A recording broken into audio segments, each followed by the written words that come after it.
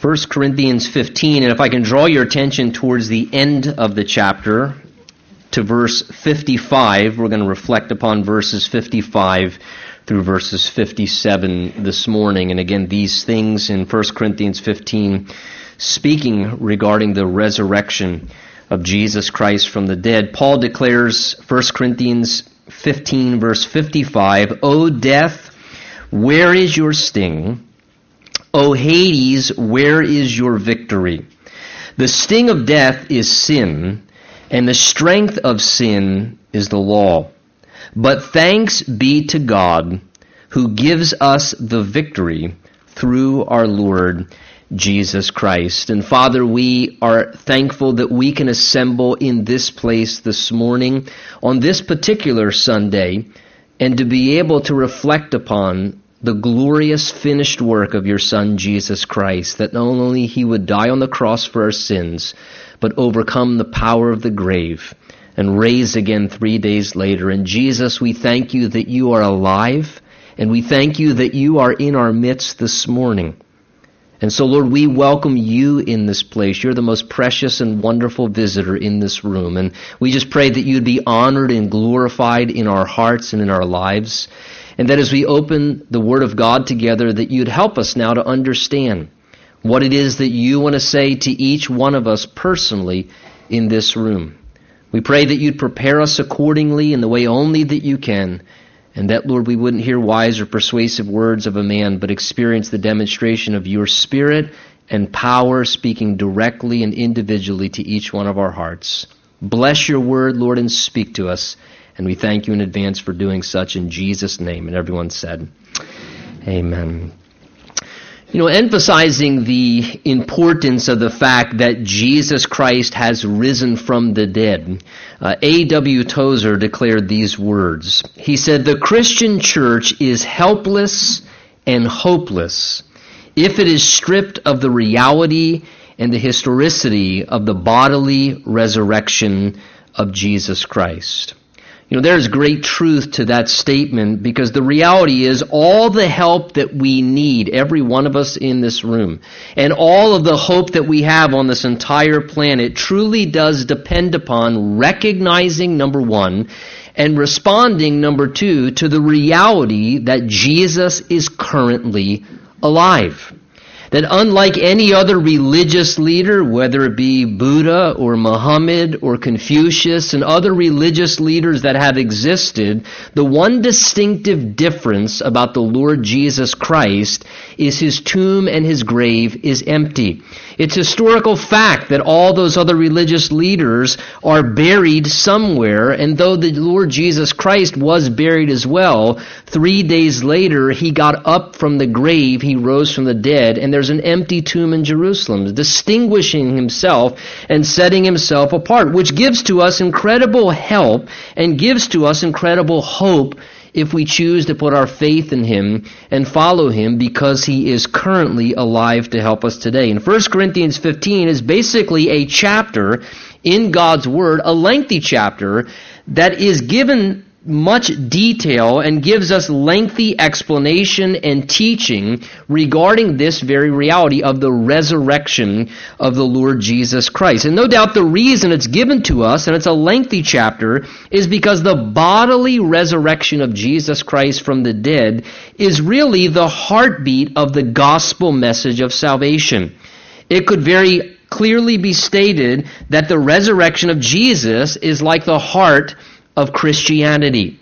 The reason is because it pumps life, if you would, it pumps out life into every other doctrine of what we believe in our faith in the Lord Jesus Christ. It is fundamental to the basis and foundation of our faith. Everything that we believe hinges on the reality of the risen and living Lord Jesus Christ for its survival. Paul, understanding that as a follower of the Lord, therefore invests, by the Spirit's direction, 58 long verses in this chapter to talk about and discuss the doctrine of the resurrection. The first thing he does as the chapter begins is he basically seeks to verify the historic reality and the authenticity of the fact that Jesus rose from the dead. In fact, if you'll glance with me back in the 15th chapter to around verse 3, you can see that this is the first agenda on Paul's heart as he talks about the resurrection. He says in verse 3, "For I delivered to you first of all that which I also received, that Christ died for our sins, according to the Scriptures," it was prophesied and he fulfilled that he was buried, and that he rose again the third day according to the Scriptures. And then he goes on to say, verse 5, "and that he was seen by Cephas," that would be a reference to Peter, one of his disciples, "and then by the 12, his 12 apostles. After that, he was seen by over 500 brethren at once, of whom the greater part," Paul says, "are alive to the present, but some have fallen asleep," a reference to death. After that, he was seen by James, and then by all the apostles. And then Paul says, "And last of all, he was seen by me also, as one born out of due time." So Paul references these various different appearances of Jesus Christ after his death. How after he came back to life, the Bible tells us that he spent approximately 40 days going around, appearing to people in his risen form, letting them know and validating to people that he was indeed alive from the dead. Acts chapter 1 says this, "Jesus presented himself alive after suffering by many infallible proofs, being seen by them during 40 days, and speaking of the things pertaining to the kingdom of God." So for a 40-day span, a little over a month, after Jesus had risen from the dead and before he ascended back into heaven from whence he came, before he came to this earth to be born of a virgin and live in a body of flesh as a man, before he ascended back to the right hand of his Father, for 40 days, Jesus went around making appearances, encountering people. If you read the 4 gospel accounts, Matthew, Mark, Luke, and John, you see repeated accounts of different times when Jesus appeared to different individuals and he would encounter them. He would appear to a grieving woman in Mary, and he would encourage her amidst her grief that there was hope beyond the grave. He appeared to Thomas, who was struggling with his faith and was a bit skeptical and struggling, and he reassured him of the spiritual realities that he was wrestling with. Paul here mentions a few of the different times when Jesus appeared. In verse 5, he speaks of how Jesus went and appeared to Cephas or Peter.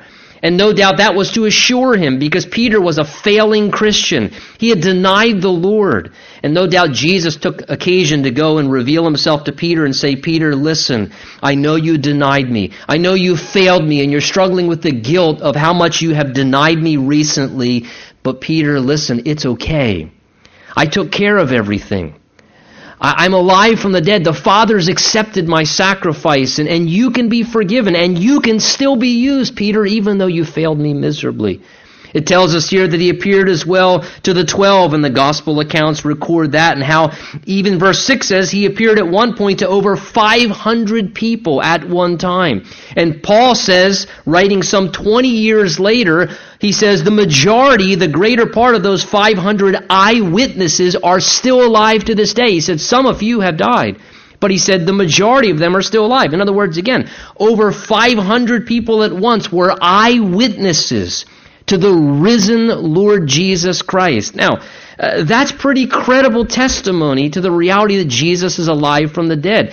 In our court of law today, if you have 2 eyewitnesses that say, "Hey, we saw the auto accident. We saw that man with a gun go into that Wawa and rip them off for a pack of bubble gum." Hey, 2 eyewitnesses? That's 2 people that literally saw it as an eyewitness, not just telling secondhand information. 2 eyewitnesses? Plenty enough credible.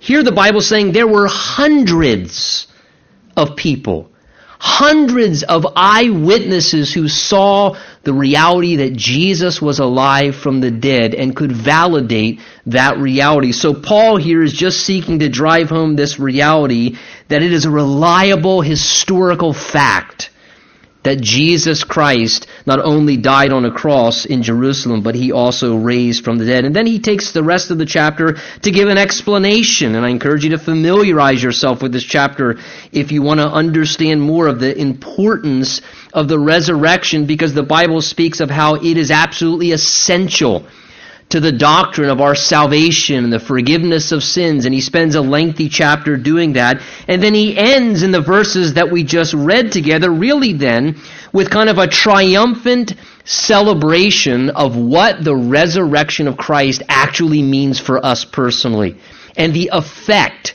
and the benefits that we can reap as a result of that. And that's really what I want to draw your attention to this morning as we reflect upon the resurrection, of what it then brings to us, and why we should then celebrate and rejoice, even as Paul does after writing about the resurrection in this lengthy chapter. He makes a celebration and a statement of just thanksgiving in these verses. And he begins really with a reference to the effects of Christ's resurrection there in verse 55. If you'll draw your attention back with me to what we read, Paul here in sort of this enthusiastic statement says, "O death, where is your sting? O Hades, where is your victory?" Now, the picture here is Paul speaking sort of like a confident competitor. If you remember many, many years ago, Muhammad Ali, you remember that he was about the most famous trash-talking, wasn't he, competitor in the boxing sport. He would taunt people, and but a lot of times he would back up what he would say. You have to give him credit for that. But he enjoyed taunting people verbally in the competitive spirit. And really, this is kind of the picture here. You have Paul like this confident competitor facing an opponent, and through faith in the victorious risen Christ that he is absolutely assured of in his own experience and encounter with the risen Christ, you have Paul now confidently taunting death and hell. And because of his faith in Christ that he is alive, Paul knows that Jesus has powerfully conquered the death process, so he doesn't have to be terrorized anymore by sin. He doesn't have to be terrified anymore by the grave and the death process, because he knows that the Lord Jesus has triumphed over these things in spiritual conquest, and that he has won the victory through his death and resurrection, that these things are already defeated.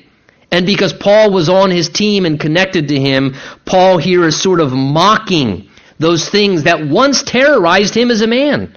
He's mocking those things that were once enemies. The fear of death and the power of sin. These things were once enemies to Paul's life, and now he's mocking them, saying here, "O death, where is your sting? O hell, O grave, O Hades, where is your victory?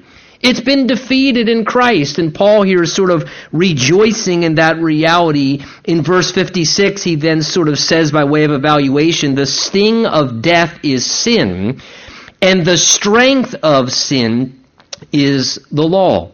So basically you find Paul here sort of giving an honest evaluation about some spiritual facts that are true among all of humanity. And the first thing he does here in verse 56 is he addresses the problem of death. You notice in the verse there he says, verse 56, the sting of death is sin. That word sting there, when you look at it in the original language, is a term that referred to a poisonous sting of like a scorpion that would inflict its prey as it stung it and put it to death. And the thing that makes death, what Paul is saying, using this kind of analogy, the thing that makes death so deadly and so bad is the effect of sin. The sting of death is the existence of sin. The reason why death is such a dreaded thing is because of the powerful effect of sin that is behind it. See, death would have no powerful sting if it were not for the existence of death. The Bible teaches us that sin is what makes death such a powerful enemy and such a great problem for all of us. The reason that death came into existence is because sin has entered the world. Genesis chapter 2, at the beginning of the Bible, God creates man. He has relationship with Adam and Eve. They walk together in fellowship and harmony. And man is conscious of God. He lives his life in existence with God. And God in his love wanting a relationship. Not a religious routine or requirements and a forced obligation that a man would have to follow him. God gives one prohibition: to honor Adam's choice, because he wants man to have a choice, to freely choose to follow him. So he says, Adam, you may partake of all the trees in the garden. Of the tree of knowledge of evil, he says, you shall not eat, for in the day you eat of it, you shall surely die. And of course we know the story. Adam disregards God's authority. He disregards God's one command given to him. He rebels against God in his life. And as the result, death enters the world. The Bible tells us that sin entered the world through one man and death through sin. So at the moment Adam sinned against God, death entered in. God honored his word. He said, in the day you eat of it, you shall surely die. And when I say death entered in, death then becomes the consequence or the punishment of sin. That's what the Bible teaches. The soul that sins shall surely die. The Bible says the wages of sin is death. What we deserve, wages are what you get paid for what you do. What we deserve, what we get paid for our sin, the Bible says, is death. And please understand, when the Bible speaks of death, in two ways: that we all die physically. True? Last time I checked, statistically, still 10 out of every 10 people die. Now that's testimony to something. We all die physically. The problem is because we are all sinful individually. And therefore we all experience the consequence of physical death. As well as the fact, more importantly, the Bible speaks of spiritual death. And that is separation from God. And the same way when you die physically, your spirit is separated from your physical body. The Bible speaks of spiritual death, whereby we are separated from consciousness and relationship with God, as he originally intended with Adam. Remember, when Adam fell in the Garden of Eden and he disobeyed God, all of a sudden, the next scene when you see Adam, now he's hiding from God. Now he's afraid of God. In guilt, he's sewing together his own fig leaves, trying to cover his guilt because he feels uncomfortable between himself and his Creator. That didn't exist prior to sin. See, when Adam sinned, he died spiritually. The light went out in his inner being, and he lost fellowship and consciousness with God. And as a result, the Bible says we're all born of Adam. So we begin life spiritually dead. We begin life separated from God. That's why we need a Messiah. That's why we need a Savior. That's why we need to be born again, that we might come alive and have a spiritual birth to experience spiritual life, even if we have a physical birth. And the Bible tells us there's no difference. We all sin. We all fall short of God's glory. It's the one thing that we all share in common. We all fail. We all make mistakes, young and old, and rich and poor. Each person for their own sin is infected with death as the result of that. And the Bible tells us clearly it's appointed for man to die once and then the judgment. It's just a reality, and Paul points to that reality here. And he next acknowledges in verse 56 sort of then the strength or the power of sin itself. He says in verse 56, and the strength of sin is the law. Now what does he mean by that? The strength, the power behind sin, he says, is the law. Well, I think two things Paul's pointing out here. First of all, God's law, you could say somewhat, provokes or prompts and reveals the sinful tendency within each one of us by nature. The Bible teaches again that we are all born sinful by nature. Again, I have 3 children, and we have spent many, many years raising them, and we spend a lot of time trying to teach them how to do what's right. I've never once had to teach any one of my 3 daughters how to do what's wrong. They kind of have a knack for it, if you understand what I mean by that. Now, maybe they have good genes. They have mine, but ultimately they have Adam's genes. That's the problem. By nature, you can't raise a child and not be convinced of the biblical reality that we are sinful. By nature, by default, we're magnetically drawn to do what's wrong, not to do what's right. We are fallen creatures. And what the Bible's telling us here is by nature we're rebellious at heart, we're prone to do evil, and God's law just sort of promotes or provokes the reality of that to be seen clearly. Let me illustrate it this way. If we were to put a sign on that back wall when you came in this morning that said, wet paint, do not touch. As soon as you read the sign, what would be your natural reaction? You know what all of a sudden now, when you read that, what happens? You're totally tempted. It instigates the temptation to just want to see if it is wet. Now, before the sign was there, did you have any interest in touching that wall when you came in? Of course not. I didn't see anybody come in and say, yeah, it's a nice shade of blue there. Nobody does that. But isn't it amazing how when you establish a standard, a rule, a prohibition, all of a sudden, once a rule or standard is established, something within us is awakened to want to rebel, to want to resist somehow. And the Bible's saying the Old Testament law of God had that same impact on people. That once God clearly gave His word and His standards to live by, what happened is people's sinful rebellion within them that was already there, it was then just prompted to prove itself out. And all of a sudden, that rebelliousness in humanity did not like the fact that God would be in charge or anything or anyone would be in charge. So as a result of that, the law of God kind of prompts within that inclination to disobey and selfishly respond. Again, please understand, the problem is not with God's law. Don't misinterpret here. The problem is not with God's law. The Bible says God's law is holy and just and good. The problem is the powerful presence of a sinful nature within us. Romans 7, Paul himself described, he said, how sin dwelled in him. He says in that same chapter, I find a law within me that evil is present with me. He says, Paul was in essence saying, I feel like there's this little rebellious dictator that sits on the throne of my heart, and that is always trying to convince me to rebel against what is right. That is always trying to convince me, like a legislative rule within me, saying, you don't have to submit to that. You do what you want. And he said, I found that evil is present with me. There's something within all of us, our sin nature, the Bible calls it, that causes us to want to be in charge, to make our own rules, to live by our own rules and our own standards. And even when standards are set before us that are right and righteous, especially God's word, the power of sin within us makes us want to buck against it. It makes us want to rebel against it and resist it. And it just prompts within us the reality that it just proves that we are sinful, that we are rebellious by nature. And I think the sting of death being sin and the strength of sin being the law, also the idea of the strength of sin being a law, it sort of proves, God's law does, that we are sinners. Because in the same way, once you establish a law, the law becomes the evidence that you're a lawbreaker. Once there's a speed limit sign put up that says 55 miles an hour, well, now there's a standard for you to be measured by.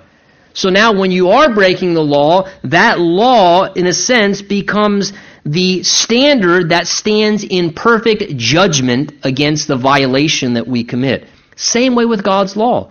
God's word and God's law and its holy requirements stand in perfect judgment against me. It's what proves, like a mirror, see, Tony, you are a sinner. And it becomes the standard whereby I'm righteously judged before a holy God. Like a mirror reflects the face and shows you what is really true about yourself. You got up this morning and took a look in the mirror, and the one thing the mirror does is it never lies. That's really what you look like. Prior to painting and fixing and combing and mending and trimming, that's what you really look like. When you look in the mirror, it tells you the truth about yourself. The Bible says God's word is a mirror, and God's word says to us, yes, you rebel against God, you disobey. And God's word is the standard that, in a sense, really reveals our condition and shows us that we are lawbreakers. And it points out that we have a sense of guilt before God, and more than that, that we deserve punishment for our sin against God, that we deserve to experience damnation because of our rejection against God. And it puts things in a real light for us, and a sobering light, because it causes us to realize our helpless condition. However, knowing that Jesus died on the cross for our sins, making perfect payment for us, and that Jesus rose from the dead victoriously and overcame sin and death and Satan as well, Paul in verse 57 says, "But thanks be to God, who gives us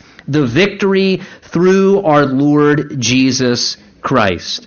See, Paul the Apostle, as he thought about this, he went from total hopelessness to complete hope and an excitement and enthusiasm of the good news of what's available, that despite the guilt of our failures and how weak you are and how frail I am in making mistakes, that we don't have to lose the battle to sin and death in our lives. And more than that, God doesn't want you. Please hear me this morning. God doesn't want you to live and to die like a victim. That's not as hard for you. God doesn't want for you to live and die as a victim of a losing battle. He wants you to enjoy the victorious experience that He planned for you in His Son, Jesus Christ, amidst your life battles. Are you going to have battles with sin? Yes. Are you going to have struggles in this world? Absolutely. Are you going to wrestle with things? Certainly. But God doesn't want you to live your life defeated like a victim of a losing battle when there is victory and overcoming power in the person of Jesus Christ. Jesus said Himself, in this world you will have tribulation, but take heart, I've overcome the world. And if you're connected to Jesus, there is overcoming power available. That's why Paul is saying here in verse 57, like an expression of celebration, thanks be to God, who gives us the victory through Jesus Christ our Lord. Paul is saying, I'm so thankful. And he's saying the resurrection of Christ is something that we should be thankful for, that we should be celebrating, that we should rejoice over. Think of how excited and enthusiastic people get about a momentary victory in a sporting competition. You know, you go to a stadium and you watch, then Christians come into church and go, I'm not raising my hands, that's weird. Well, you raise your hands for the Eagles. Yeah! Then the very next play, they do what the Eagles do, right? And then you go, and then you want to throw your stuff at them. And he's saying, listen, if we have such a heart to celebrate victories for our sports teams and it causes a sense of excitement and enthusiasm and appreciation, he's saying, man, this is the thanks be to God who gives us the victory, says, through our Lord Jesus Christ. And again, that word victory, when you look at it there, it speaks of overcoming an enemy. It's a term defined as achieving success in a struggle and an endeavor against difficulties. And that's what God supplies to us through the resurrection of our Lord Jesus Christ. If we celebrate other things, certainly as Christians we should celebrate this victory. He says it's a victory, verse 57, that God gives to us. Take note of that. God gives us the victory. That term in the original language is in the present tense. It indicates that God doesn't just give victory once. It's a term that means God continues to give His victory. That He's continuously giving victory. God, please take note in our text, is the source of victory. You and I are the recipients of victory. Now that's important because victory from God's perspective is not really something that you have to work to achieve. It's not something you have to earn or acquire through effort. A lot of times you'll hear people say, maybe you've said yourself, man, I just keep trying to get victory over this. And I'm just really trying to get victory. Well, that may be part of the problem. That you keep trying to get victory when the reality is God wants to give you victory. And you can try in your energy and efforts and self-resolve to overcome sin and to stop some habit or to deal with something. And a lot of times we try so hard trying to experience victory. And the Bible's showing us that spiritual victory is something to freely receive from God, experientially. God gives us the victory. How? Through our Lord Jesus Christ. That is through a relationship with Jesus Christ experientially as we submit to Christ and we surrender to Christ and say, Jesus, I can't do it. I can't do it. Jesus, take control, rule over me, be Lord of my life. The Bible says that through our Lord Jesus Christ, when He becomes Lord in your life to that extent, then God can give you victory. Because then you dethrone yourself from your own life. You get off the throne and you put the King of Kings, the Lord of Lords, and the victorious one takes control of your life, and then the victory of God can be experienced in your life through Jesus Christ. And I want to speak to you in the remainder of our time together about some of how we benefit from the victory of the Lord Jesus Christ in our lives. Now, there are many ways that we experience victory through Christ, but three things specifically I just want to touch upon. And that is the fear of death, the power of sin, and the struggle of loneliness. And those are three areas that the victory of Christ, in many ways, has a helpful benefit for all of us. That through Jesus' risen life, God gives us victory, first of all, over the fear of death. And I emphasize the word fear of death. Because just like being born, it's appointed, the Bible says, for all to die once. And that death appointment is the one appointment that you can't avoid. You can't call your receptionist and say, hey, can you cancel my appointment with him? You can't cancel your appointment with death. It's the one appointment you cannot get out of or avoid, and it's also the one appointment you don't get to know the day or the hour of. It just comes. It comes unexpectedly. And it's something that when it comes, you can't negotiate your way out of it. You can't buy your way out of it. You can't run from it. You can't escape it. You just experience it. And it's an appointment for every one of us. And despite how people act or what they say or how you pretend, the natural fear of death exists in every single human being on this planet. And I'll tell you why. Because you don't get to practice it. Right? You don't get to practice it. You just experience it. That makes it a little bit unsettling. The Bible tells us in Hebrews chapter 2, Jesus came to release those who through fear of death were all their life subject to its bondage. Death is like this dreaded event among mankind that we hope to avoid, but ultimately we know that we can never escape. And everybody wrestles. The one common fear among every breathing person on this planet is the fear of the death experience. It's naturally ingrained in us because, first of all, it was never God's plan. So we're not hardwired to deal with it. God never intended us to die. Sin brought death into the picture. So we don't know what to do with it. And for many people, the fear of death grips them with incredible terror and anxiety and stress. For some of you here in this room this morning, you may not say it out loud, but you live your life in bondage, terrified of the reality of your death, realizing it may come and overwhelmed with the fear of that dreaded enemy of your soul. The good news is Jesus came to release people from the fear of death. He came to release people from that bondage of being terrorized by the death experience by what he did for us. Because he died for our sins, which takes away the punishment that we deserve, and he overcame the death process. So if we come to Christ, he can help us overcome the death process as well. Because he can give to us the very eternal life that he possesses. And that fear and that angst that weighs within us can be eliminated. 2 Timothy 1 says, the appearing of our God and Savior Jesus Christ has abolished death and brought life and immortality to light through the gospel. Jesus said this in his own words in John 11. He said, I am the resurrection and the life. He who believes in me, though he may die, he shall live. And whoever lives and believes in me shall never die.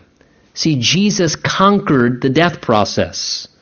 Now, that being said, please understand, do we still face death? Certainly. But we don't have to fear death. Because for the Christian, the person who's put their faith in Jesus Christ, you receive the eternal life of Christ. Christ gives you the eternal quality of his life. And when he gives you eternal life, the gift of God is eternal life through Christ Jesus our Lord, then you possess the eternal life of Christ. And yes, you still face the death process, but you don't have to fear the death process, because the death process just becomes a servant to transfer us from this physical life into the eternal life of God's eternal bliss in heaven forever and ever. So death then becomes the servant to the Christian. It's not a dreaded enemy. Death becomes my servant, because when I die, it's death that facilitates my transition into the eternal presence of God. And how glorious to have that internal peace. We talk about making peace with God. How glorious to be able to live this life. And I tell you this, you are not ready to live life until you are ready to die. Once you become ready to die, then you're ready to live life and to experience life. In the meantime, it's a difficult, weighing thing. What an awesome assurance to have the promise of eternal life. That's why Paul could say as a Christian, for me to live is Christ and to die is gain. I can live for Christ now, and he says, and when I die, I'm not losing something. I'm gaining everything that I lived for. And I'm gaining something much better, the escape of this struggling and fallen world. And the release from that fear of death brings such a rest in the soul of human beings. Listen, if you're here this morning and you have a fear of death, perhaps it's because very clearly you have never embraced Jesus Christ as your Savior and let Him become the Lord of your life. Because the Bible says, thanks be to God who gives us the victory through our Lord Jesus Christ. He can give you the victory over the fear of death. This morning, as we close out this service, you can say as a sinner before Jesus, who is in our midst, Jesus, forgive me of my sin. And I thank you that you died on the cross and rose again for me. And would you give me that eternal life so that I can have victory over the fear of death in my life and have that internal rest within my soul? So Jesus gives us victory over the fear of death. He also, secondarily, through His risen life, gives us victory over the power of sin. Now, we talked earlier in verse 56 about the very real power and strength of sin. Jesus said these words. He said, he who sins is a slave of sin. In other words, teaching that from the moment we begin to indulge sin, as we do from an early child, sin enslaves us. Sin wants to dominate and rule your life. It wants to control you and keep you like a cruel master shackled by invisible chains to live in constant obligation to fulfill your wrong desires. And with invisible chains, it wants to just keep you in bondage so you keep fulfilling sinful cravings and doing wrong things. And you fill in the blanks, whatever it is. Our sinful nature can be quite an overwhelming force in our life. Whether it's causing us to live selfishly, whether it's the sin of pride in our lives, whether it's lust or some sexual sin, whether it's lying or unforgiveness or bitterness towards someone, whether it's some life-dominating habit where you continue to have to live in subjection to some habit that dominates your life, whether it's substance abuse or whatever it may be, whether it's jealousy or greed, you fill in the blank. Whatever the struggle is for you, sin wants to dominate you. It wants to enslave you and force you to have to keep living that way so that you can't get free from it. And that despite how hard you try, human resolve and effort, you find there's no way to conquer this. I can't stop this habit. I can't overcome this attitude. I can't break free of this. This controls my life. I'm like a slave to it. Yes, you are. Unless someone sets you free. And you know the reality as well as I do for my life. When you're in that and you're defeated and you're constantly losing the battle, that is so disheartening because you can't change. And you can't refrain and you can't stop the struggle, and it makes you feel guilty and hopeless and frustrated. Well, listen, the Bible teaches us all throughout, Romans chapter 6 specifically, that Jesus rose from the dead to defeat the power of sin from ruling people's lives. It says that sin does not have to have dominion over you. You don't have to live as a slave. You don't have to live in bondage. There is liberation and deliverance and freedom in the victorious power of the risen Christ, who defeated not just the penalty of sin, but He destroyed the power of sin. And He wants to offer that victory and power to you through His life. That same power that raised Christ from the dead is the same power available now to help you and I overcome sin in our lives. And let me say it to you this way, if it helps to make sense in some way. As a born-again believer, the Bible teaches when you accept Jesus Christ as your Savior, that Jesus, the Spirit of Christ, the Spirit of God, enters your life.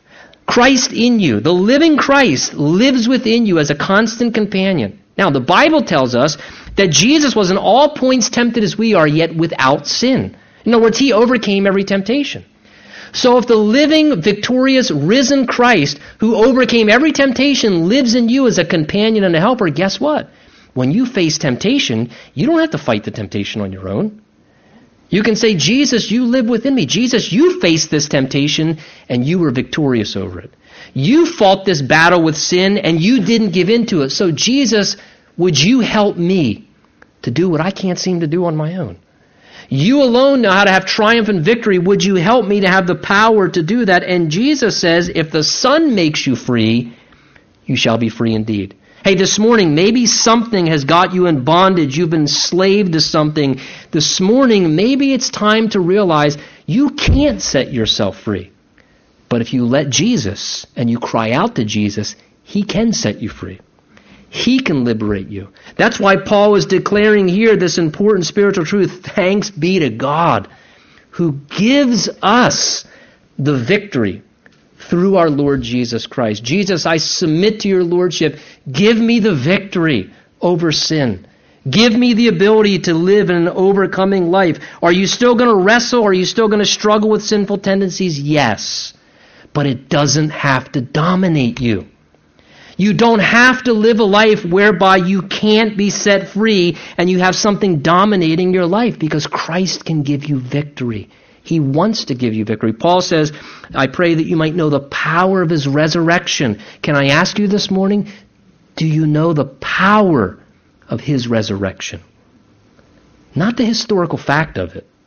Are you experiencing personally the power of his resurrection? The same power that raised Jesus from the dead can raise you out of anything that you're struggling with and can give you victory that you desperately need. Thanks be to God who gives us that victory over the power of sin. And thirdly and finally, we can focus on the victory of Christ in this way, that Christ's victory is also available in the area of personal loneliness. And I'll tell you, the holiday season, that becomes more applicable maybe to many of us even in this room, because one of the greatest needs in our hearts is for companionship. God said it's not good for man to be alone. He knows the struggle and the difficulty, and to have someone in a close relationship with you that you can spend time together with, to talk to listen to meet that need of loneliness in your life, that's something we all crave for. I don't care who it is, loneliness can be a struggle for any person. A single person struggles with loneliness. If you're here this morning and you're a widow, you struggle with loneliness. Young people can have lots of friends and still struggle with loneliness. Loneliness can be a battle for married people. The truth of the matter is, we can be in a room like this, surrounded by all kinds of people, and feel extremely lonely and totally empty inside. And the wonderful reality is this: because Jesus is not lying dead in a grave somewhere, his presence in a personal way is available to have companionship and relationship with everybody. Jesus declared in Revelation chapter 1, I am he who lives and became dead, and behold, I am alive forevermore. And Jesus' life is available to all of us. We can have relationship with him, not be religious. Listen, I don't like rules than anybody else. If this was about rules, not only would I not be following Christ, but the last thing I would do is stand before anyone and talk to people about him. You give me a rule, I want to break it. But a relationship, that's real, genuine. Loyalty, companionship, camaraderie, that appeals to me. And see, God wants relationship. And the way God wants us to have loving relationship is through the person of his Son, Jesus Christ, who was alive. If he was dead, there'd be no relationship. It would just be rules. But because he's alive, there's relationship available. Jesus said this, I will not leave you as orphans or abandoned. I will come to you. Matthew 28, he said, I am with you always. The presence of Jesus. The Bible says he's a friend that sticks closer than a brother.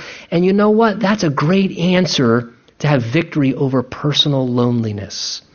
That Jesus can meet the need of a companion, a friend, a helper, a husband, a wife, a parental role in a way that you never had. Someone who can be there with you as a companion. In Acts chapter 18, when Paul was going through one of the more difficult times in his life, Paul, when he was struggling in a hard time, Jesus said this to Paul, do not be afraid, for I am with you. Maybe you're here this morning and you are going through a very difficult time in your life.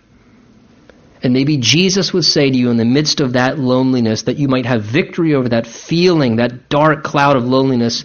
Don't be afraid. I'm with you.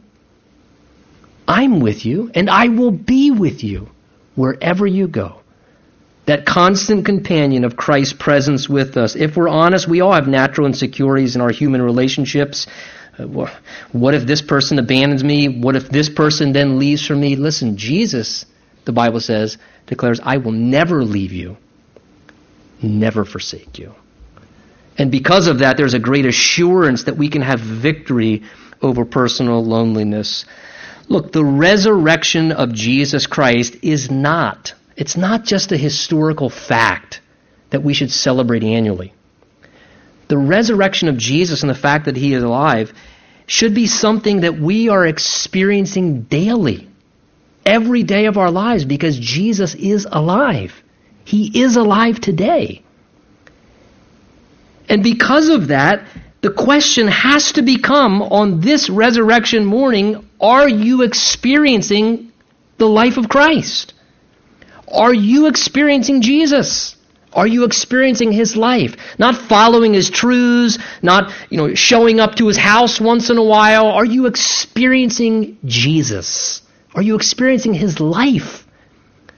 To help you, to give you victory, to enable you, to assist you, to comfort you, to teach you, to guide you. And this morning, are you struggling, as we all do? Are you struggling with being defeated in some area of your life? Listen, God wants you to know this morning that he offers present and continual help for victory. God wants to help you have victory in whatever it is you're wrestling with. And he wants to continue to help giving you that victory. Well, how do I experience that? How do I experience that? You need to submit yourself to the Lord Jesus Christ. Because as you live in submission to the Lordship of Jesus Christ, the victorious one can then bring that victory into your life.